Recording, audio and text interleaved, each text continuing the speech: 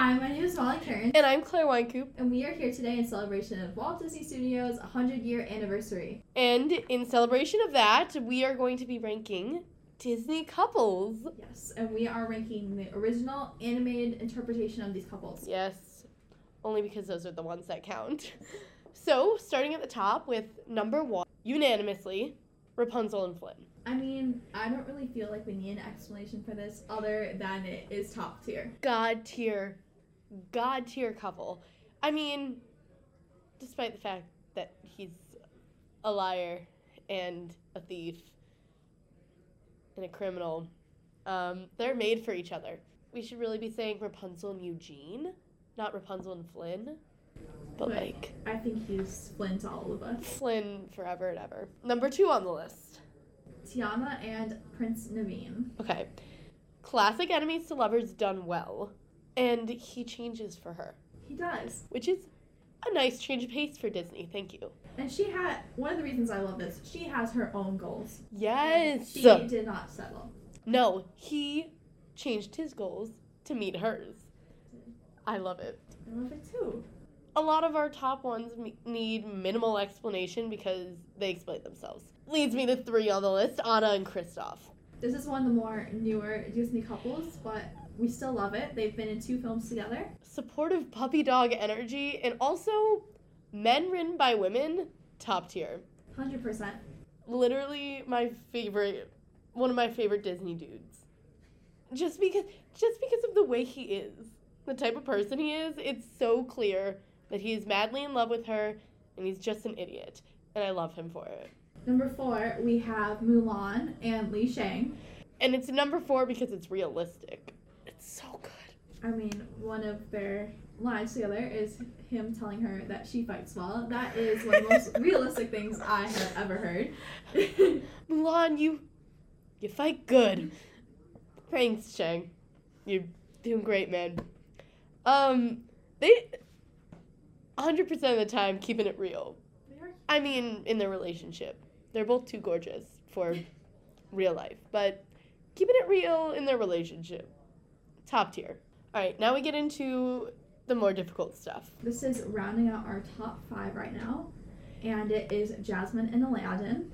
Honestly, I love them so much. I think Jasmine and Aladdin are a great couple because they're both very determined and have their goals and whatever. And it would be so much higher on my list if Aladdin wasn't willing to lie to her for the rest of his life. I mean, he's just a liar. He is. And the only way he redeems himself is by telling the truth in the end. And then she's like, I'll marry you. And her father's like, perfect. We'll change the rules. I don't know. I think that there definitely could have been a better way for this couple to be together if it wasn't for the continuous lies set forth by Aladdin. But, that's where we find ourselves. Jasmine is top tier. Jasmine is top tier. If we were ranking princesses, she'd be pretty much higher on my list. But it's Aladdin, man. Really drags her down. It's a problem. Number 6, with much debate, Ariel and Eric. And it's only up here because it's wholesome. It's just cute. I love Ariel and Eric. I think that it is very sweet because they were both very much so looking for each other. She just became obsessed with him after finding him on a ship, and she saved him, which was definitely a girl power move. Yes, girl boss. And he was determined to find her, and he loved her even though she did not have a voice. Yes. Which does lead to one of the most romantic Disney scenes ever. Kiss the girl. Kiss the girl. Sebastian, top tier wingman. Okay, number 7. Again, these are the difficult ones. Everything underneath the top 5 was a lot of arguing. Yeah, this is definitely where we started to disagree. So number 7, we put Belle and Beast. Or whatever that prince's name is. We're going to go with Adam. Adam. Ugh. Adam. This is more number 7 because of Belle. And we love Belle. We do. I don't really love Beast. Belle is top tier. And this gives... The Beast is low-key abusive. If we're being honest, He's fully abusive. He locks her in a tower. He doesn't let her see her dad. And the only way he redeems himself is by letting her go, the bare minimum. Like everything else in life, she got herself to where she needed to be without him. He's the problem. He was a problem throughout this whole movie.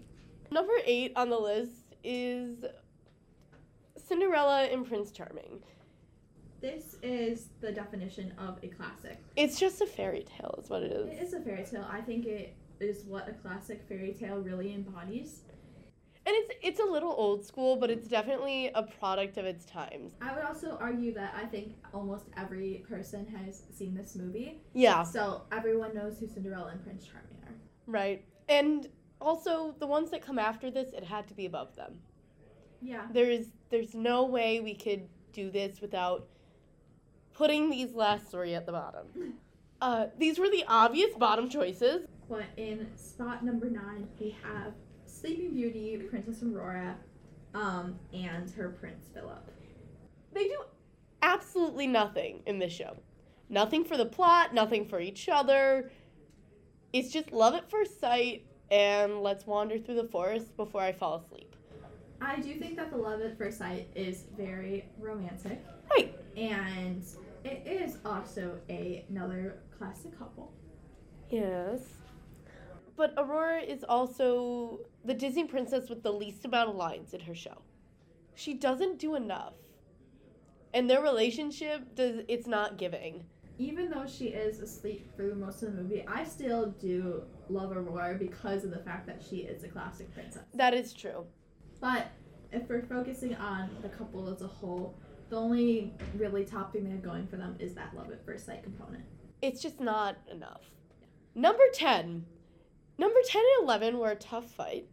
At number 10, we have Pocahontas and John Smith, for the sole reason that John Smith is a colonizer and a jerk. It would be so much higher if it was not what it was. You see, for me, they would still be at the bottom of my list. Really? I think the reason is that, for me, it's not giving that fairy tale, like classic Disney fairy tale. And that might be why, because I'm always, looking for that.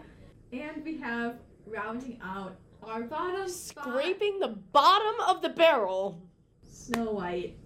And Prince Charming Part 2. But Prince Charming derogatory.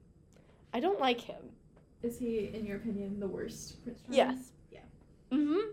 Because the other Prince Charming marries Cinderella. They give the same vibe, except he's better. So, Snow White's Prince Charming. Can I just mention that Snow White is 14 and Prince Charming is 30? That's a little uncomfortable. There's a Maybe reason more it's than at the a bottom. little. A little bit more. Just tad. That movie makes me so angry. I cannot explain to you how often I've tried to watch it and failed because it just gets on my nerves. If we weren't sticking to the classic animated version, I would have more to say about this. But we're not. So. Yeah. It's a classic. It's a classic. I can't put them any higher on this list. There is no way they would have gotten any higher. Okay? They're genuinely the worst couple. My only comment on that is no. So, to go back to brighter and better couples. Our top 5 were Rapunzel and Flynn, Tiana and Naveen coming in second, Anna and Kristoff at a solid number 3, Mulan and Shang at 4, and Jasmine and Aladdin rounding out the top 5. I think those are very good choices. I do think those are very good choices. We did disagree on a couple of these towards the bottom, but overall I think that this is a very good ranking, and I stand by this. I do too. I think we crushed it. All right, well, this has been Molly Kearns And Claire Winecoop. signing off for Night Voices. Woo!